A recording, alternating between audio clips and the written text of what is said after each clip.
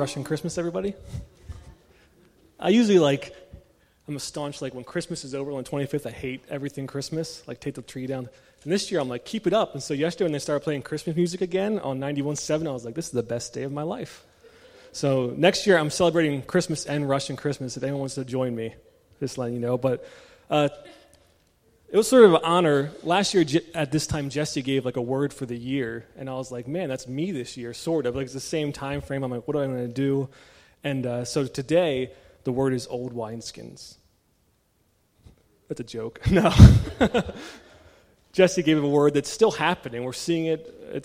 But I was just joking there. If anyone's not been here, the word for last year was new wineskin. God's doing something new in this church. He's building us, expanding us.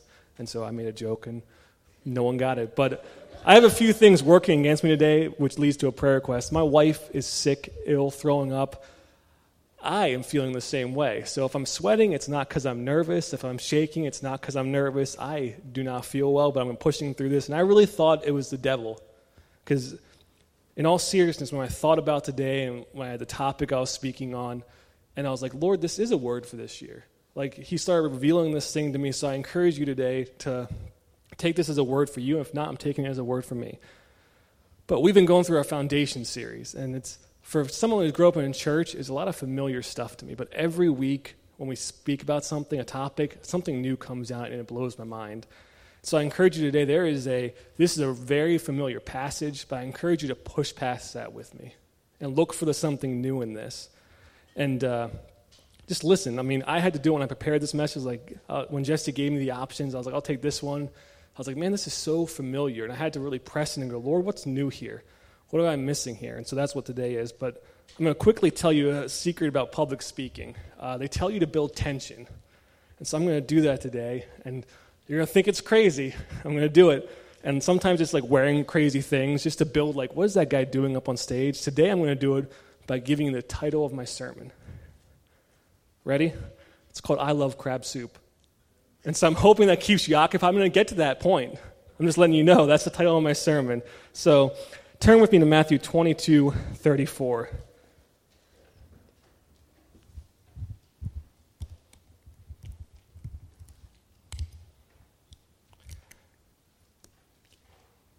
It will be on the screen as well if you don't want to turn in your Bible, but I encourage you to open your Bible and turn to it. I'm going to give a little backstory here. This is right after Jesus entered Jerusalem. He's cleansed the temple and he cursed the fig tree. And so the religious leaders are like, who is this guy? We don't like this guy. Let's start just challenging him. So in the previous chapter, the Pharisees come to him to start challenging him on everything. And so right before this, he answered and owned the Sadducees about the resurrection. They don't believe in the resurrection, which is why they're Sadducees. They're sad. If you had nothing to look forward to, I'd be sad as well. But he answers them in parables and scripture. And right now, we're getting to the point where our story starts. So let's read. But when the Pharisees heard that he had silenced the Sadducees, they gathered together. And one of them, a lawyer, asked him a question to test him. Teacher, what is the greatest commandment in the law? And he said to him, you shall love the Lord your God with all your heart, all your soul, and all your mind. This is the great and first commandment. And second is like it, you shall love your neighbor as yourself. On these two commandments depend all the law and the prophets. And so Jesse's taking the love of your neighbor next week, so I don't have to do that, but we're going to focus on the first part today. But how many of you heard that before, the love? It's very familiar, very common. And so let's talk about love first. Because I think in our culture, we overuse and misuse the word love. So that love there is not like, I love cheeseburger, or I love my wife. It could be I love my wife, but we've misused it. It's we've made it sort of like this fluffy feeling inside of it. That's not what love is. That's not the biblical love. So in the Bible, in the New Testament, there's basically two versions of love. There's agape and there's phileo. Phileo is brotherly love, where we get Philadelphia from. It makes sense. This love right here is agape love. So the word love, when we say we love the Lord our God with all our heart, this is saying regardless of anything, regardless of our situations, it's unconditional, it transcends circumstances, we love. That's tough. But I love that definition because our love for God needs to transcend our circumstances. In the good and the bad, we still show God our love in the good times. Sometimes we forget. When things are going good, I find it the easiest to forget about God. Because you're like, I'm doing this on my own. I got a new job. Life is going good. I have $1 million in the bank account. And we forget about him, but he calls us in that time unconditionally to love him. And then in the bad times, we always have this action, in fact, I'm being honest, I do, of blaming God. Like, why is this happening? In those times, he's calling you to point your love and affection towards him regardless of what. And that's tough. And I agree, it's tough to persist through circumstances, and I know, I'm not just up here giving a sermon and not experiencing that. 2017 was the toughest year of my life.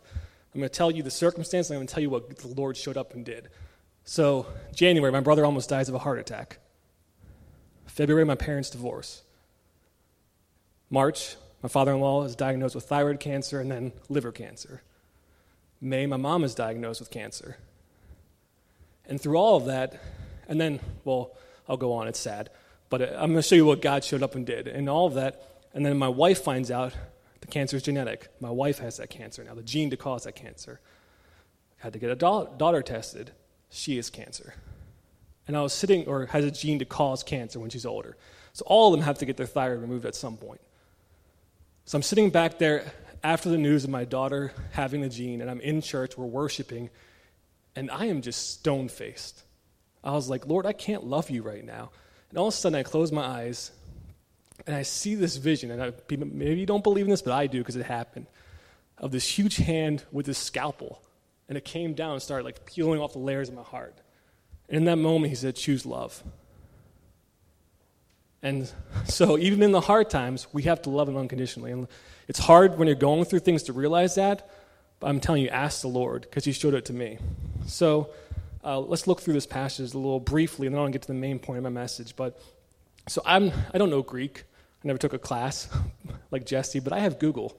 And Google's pretty good at telling me what words mean. So like love, we have to look at what heart and soul and mind mean. Because, it's easy to think heart is your heart and your soul just as your inner being and your mind, just what you think with. But the meanings of them transcend this verse and make it even better. So the heart is the word cardia, which makes sense, cardio, cardia. But the Bible never uses that word literally. It never actually means your heart. The word means the effective center of our being and the capacity of moral preference. It's the desire producer that makes us tick. So all our decisions, all our desires have to point to loving God. That's when it says love God with all your heart, we have to bring our decisions to reflect the love of God. The direction we're moving our life in has to reflect the love of God. And everything should point to the love of God. And so soul is the word psyche, which makes a lot of sense as well, sort of. It's a seat of feelings, desires, affections. In Latin, it's the word animus, where we get the word animated from. It's like the breath of life. So our desires, our feelings should point towards a love of God. Our love of God should be what gives us life. It should be what animates us. And it should drive us to how we speak and how we act towards people. And so at work, I'm always challenged, because who thinks it's hard to act like a Christian at work? Sometimes I do. Work's tough. Like I'm moving boxes around all day. I'm always challenged to go, is the love of God animating me right now? Like when people look at me right now in my situation at work, when there's a billion boxes to unpack, do they see God's love? I want to challenge you with that today, as I challenge myself every day with that. And then mind is the word, I can't pronounce this word. Jesse might help me. It's dianoia. Who knows? But it means thorough reasoning. I mean, basically using all of your mind, both sides of your mind, to come to a deep conclusion. And that's a tough one, because I think I love God. Like in my head, I'm like, I love God. But when you sit down and you have a deep thought of using everything, all your you think of everything that's happened to you, does it point to a love of God? I love that. It's a deep thinking. It's weird. Because I don't think, out of all three, that's the one I was like, do I really love God with like all my thought and my deep conclusions? Do that point to a love of God? Never thought of it that way. But all three of these are of equal importance. We can't love God without one or the other. Like, you can't just say, I love God with my heart. It needs to be your mind and soul. And our lives, our feelings, and our affections all point to him. How we are animated to point to his love. And I think if I just ended my sermon there, it wouldn't do any justice. I could have expanded on all of those. I want to get to the radical message that's intertwined in all these verses. And so, to do that, I have to tell you a little story. I love board games. Anyone here love board games? I play them. Lots of people here have played me in board games. And I have this issue in board games. If I ask Jesse, to describe Ben in a board game, he'd say, that guy just reads the rules when nothing's going in his favor to see if there's a rule that would turn it into his favor. I do it all the time, and the other week, we were up at Martin's house, and we were playing a game, and I could have won, and Jesse read the rules, and he understood it this way. I read the rules, I understood it a different way. And so I went home and watched the video. I'm like, yes, this is how they're playing it. I was like, what are you talking about? I could have won. And I got mad. And so Martin's not here, so Martin, you lost. You lost that game, I won. But I do that, and so when I see the Pharisees and I see the people questioning him, if you remember, I spoke last year at some point how the Pharisees were so good at rules, they were tithing down to their mint and herbs. That's how much they wanted to follow the rules. They're like, I'm going to tithe everything. And so I relate to the Pharisees. I had to think about it. I'm like, man, I relate to them. I know what it feels like to want to keep the rules and make the rules in my favor to win. And so let's read just that first part again. But when the Pharisees heard that he had silenced the Sadducees, they gathered together, and one of them, a lawyer, asked him a question. So who asked him that question? A religious Jewish lawyer. What was that guy good at? The law. So I can only imagine, the first part of that makes sense to them, that love the Lord your God with all your heart. That's in Deuteronomy. That's a commandment way back in the Old Testament. But in verse 40, when he says, all the law and the prophets hang on these, that's radical. I could just see their faces as he said that. And he did that to show them something. And so there are 613 Old Testament laws that they're supposed to follow, 613. They weren't asking that to, get Jesus. There was a discussion in that day of which is the greatest law. And they wanted to know so they could follow it and be better than people. And so they were trying to trap him into saying this law. And they'd be like, haha, no, you're wrong, this law. And so there's a lot of good laws. I read through these laws. I looked them up. There's good and important ones like give to the poor, help the broken, don't love your wife's sister. Makes sense. They're all good. There are some ones like not to bow down before a smooth stone. And I was like, what? And then there's this one I love, and Jesse will love it as well. Set aside a gift of food for the priest. So I'm rewriting that to set aside food and coffee for the priest. And that rule is now in effect at City Lights Church. But then there's men must not wear women's clothing, so all skinny jeans, out. Not to tattoo the skin. We'd lose half our church. Chads, hey, see ya. I'm just kidding. But actually, if you read that verse, people use that verse all the time to fight tattoos. It says not to tattoo your skin like idolatry. So people are making marks for idols on their arm. That's what tattoos are. It's not that you can't get tattoos. I would get a tattoo if I could decide what I want on my body for the rest of my life. I can't do it. It's too tough. Then there's do not eat meat of an animal that was mortally wounded. So all you hunters out there, done, gone. Do not cook or eat meat and milk together. No cheeseburgers. And also, no classical French cooking. That's all they do is cook stuff in milk. Gone. And then this is where it gets me. This is the one that gets me. And this is all going to make sense right now. Not to eat things that swarm in water. That's crabs. If you don't know, I was born and raised in Maryland, the state of Old Bay. Every summer was filled with crabs. This Christmas, I was back home, and my friend called me. He's like, hey, we're making crab soup. Come up. And I was like, yes.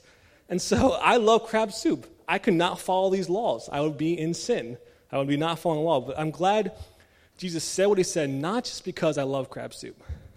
It points to a different picture. Christianity is not a set of rules. Christianity is not about how many you follow or the ones you break. It's about love. This is as radical now as it is back then. We still fall back into the law. Anyone fall back into the law? I love when Jesse talked about the veil today, because I sat back there, I thought about it. The law creates the veil, love tears that veil down. And so many times in our own life, we put that veil back in front of our face. Ourselves, we build it up because we think it's about rules. It is transformational when you realize that it's just about love. It will transform how you approach God. He's not looking for moral police. He's not looking for people to punish. There's nothing we can do to earn his favor and be in right standing with him. And that is scandalous. How it affects how I live right now. So many times I'm like, I can't approach him because of the way I messed up that day. It's how we view ourselves and the lens through which we view others. So next week when Jesse talked about loving your neighbor, we can't love our neighbor if we think they're not following the rules. It's impossible. God isn't looking for it. And why do I know that? You know the word agape, the love we're talking about here. You know where it shows up again? A very, very, very familiar verse. Someone can guess it probably. John 3:16. So that unconditional agape love is the reason God sent Christ to the earth. He said, I don't care about the circumstance you're going through. I don't care about the sin you're in. Nothing can change my love for you. Nothing. And yet we walk around acting like we've changed something with God. I fall into it all the time. And so Jesus said, if you've seen the Father, you've seen me. That's in John 14. I'm going to turn there briefly, just because I think it's a great verse. And Philip said to him, Lord, show us the Father, and it is enough for us. Jesus said to him, have I been with you so long, and you still do not know me, Philip? Whoever has seen me has seen the Father. Isn't that insane? So what we see in Jesus, the love he displayed for us, at one of his last breaths on the cross was saying, Father, forgive them. That's not a rule keeper.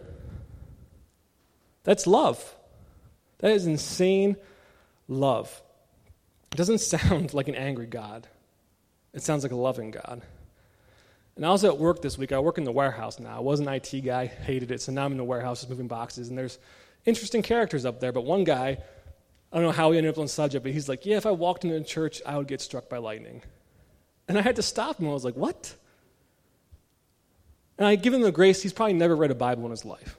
But most of us, still some Christians today, read the Bible and still think God at some point is going to strike us with lightning. It is completely opposite of that. We don't see, when Jesus tells the prodigal son story, we don't see the father running to him with open arms and stop and go, wait a second, you smell like pigs. Were you with like the unclean animals and you ate their food? Never mind. We don't see that, but we come to God like that.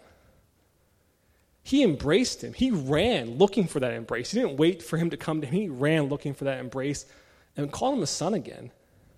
Put a robe on him and gave him a ring. That ring isn't just like a nice, pretty ring, like a wedding ring. That ring was a signet. That's your credit card back in the day. You buy something, you stamp that ring. Full access back to the Father's house. Full access. And I love, this story is actually told again in Mark. And Matthew leaves out this response of the lawyer. And so let's go to Mark 12:32 through 34.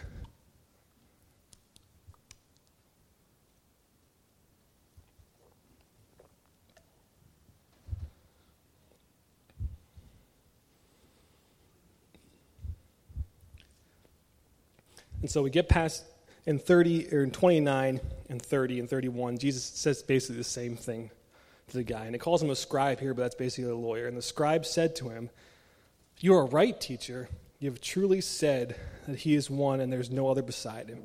And to love him with all your heart and with all your understanding and with all your strength, to love one's neighbor as oneself, is much more than the whole burnt offering and sacrifices." We have to stop and think, this guy is a follower of the law. He's a lawyer. He knows the law.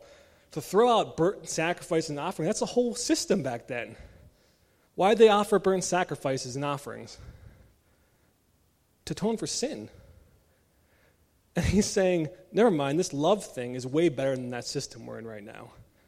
And then Jesus says to him, "You are not far from the kingdom of God." So what's the kingdom of God then? Is it rules? Is it regulations? Is it an angry God waiting to punish us when we do bad? No, it's love.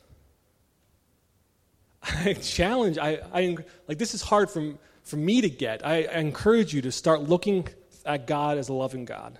That's why I loved worship today. Worship preached my whole sermon today.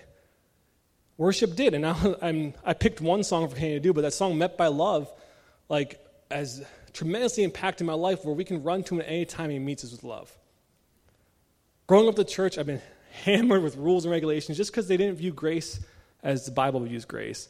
And so when I ran to Christ, I didn't think I was going to be met by love. This wipes away shame. This wipes away fear. It's all about love. Because the ultimate sacrifice, Jesus, the slain lamb, showed love towards us. and now we can approach him with boldness because of that. And so when I was 16, I went to Acquire the Fire for the first time. Anyone go to Acquire the Fire here? People don't know what that is. It was a big youth event in like late 90s, or early 2000s. It stopped, but I went for the first time, and God met me there. But on the way back, my view of God was still a rule-keeping God. So on the way back, I get home, I throw out all my music that I deemed not holy. And back then it was probably Creed. I'm like, Creed, see ya. And then I make myself sound like a dork right now. I played the Dragon Ball Z card game. Anyone play that? No one played that. It was a card game. You like lay things down, try to beat people. And I was like, these are demonic. And so I shredded like $100 worth of cards. And everything, in my mind, everything was going right. And then one day, my brother made me really mad. I have a twin brother. Made me really mad, and I just started punching him. And all of a sudden, I became full of fear and shame. And I was like, I can't approach God now. I was so good at keeping the rules till just this point. I can't approach him. And I lived like that for years.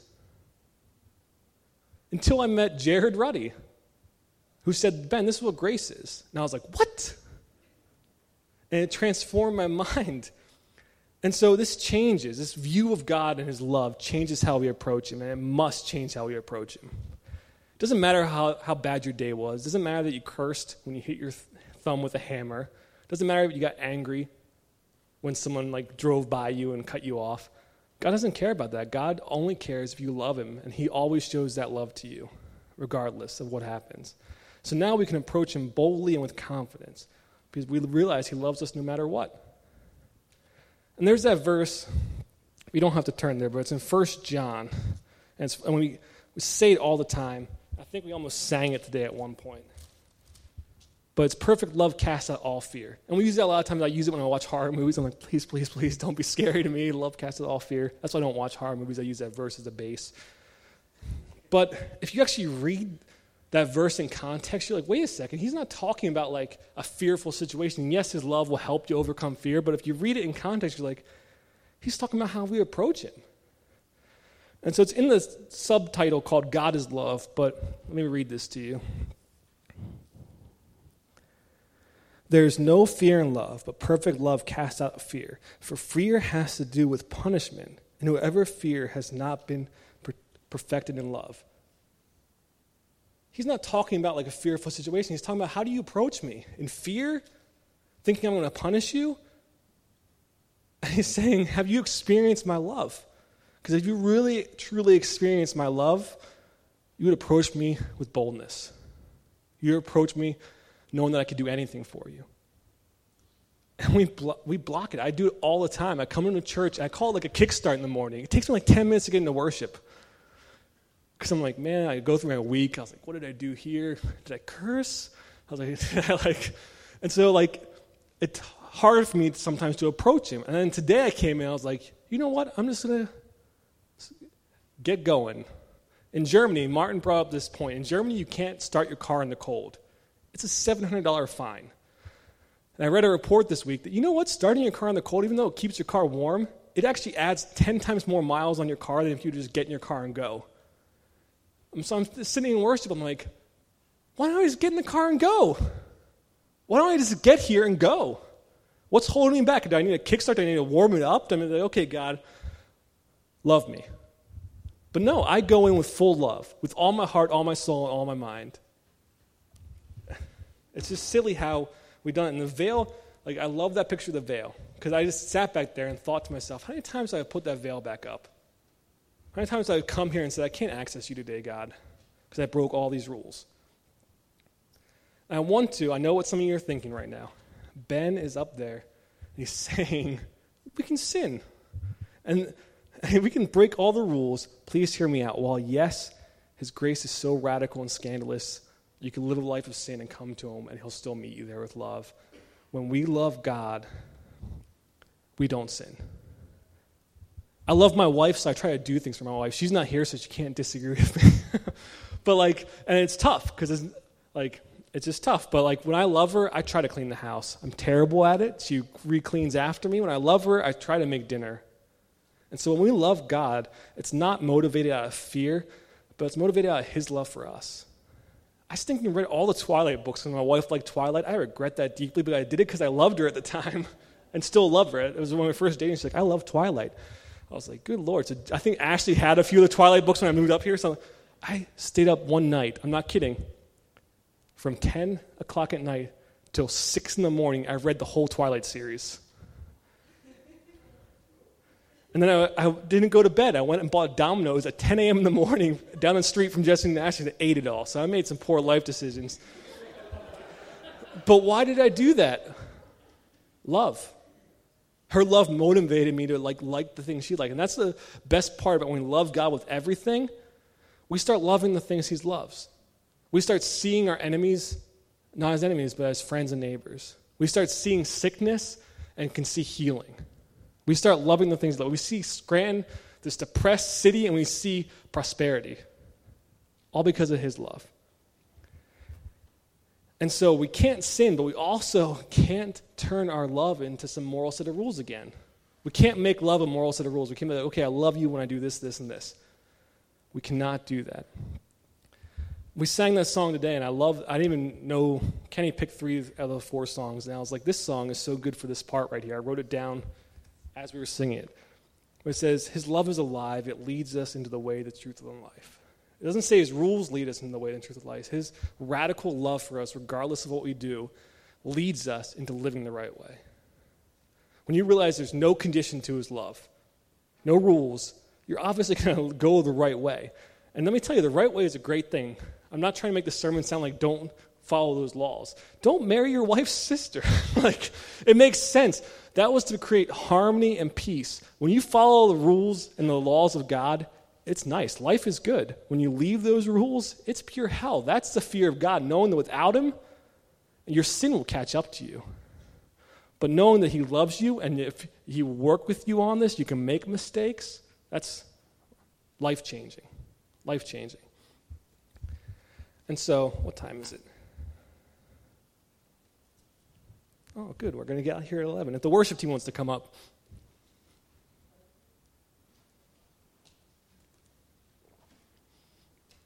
I'm sweating, and it's not because I'm like, wow, I need to go home. I'm glad, Melissa, I'm glad a medical student is here today because I'd be in trouble. Yeah. But in the beginning, I stated how this was a word for this year. And I know you're like, wow, he's talking about God's love. Like, that's a concept that's been around forever. Let's get God's love. Let's go on this journey this year from law to love. Let's not approach him in fear that he's going to punish us. Let's approach him in boldness, knowing that he's meeting us there with love. When that line says we can lift our hands to heaven full of faith, that's faith for anything. Why? Because he's always there showing his face.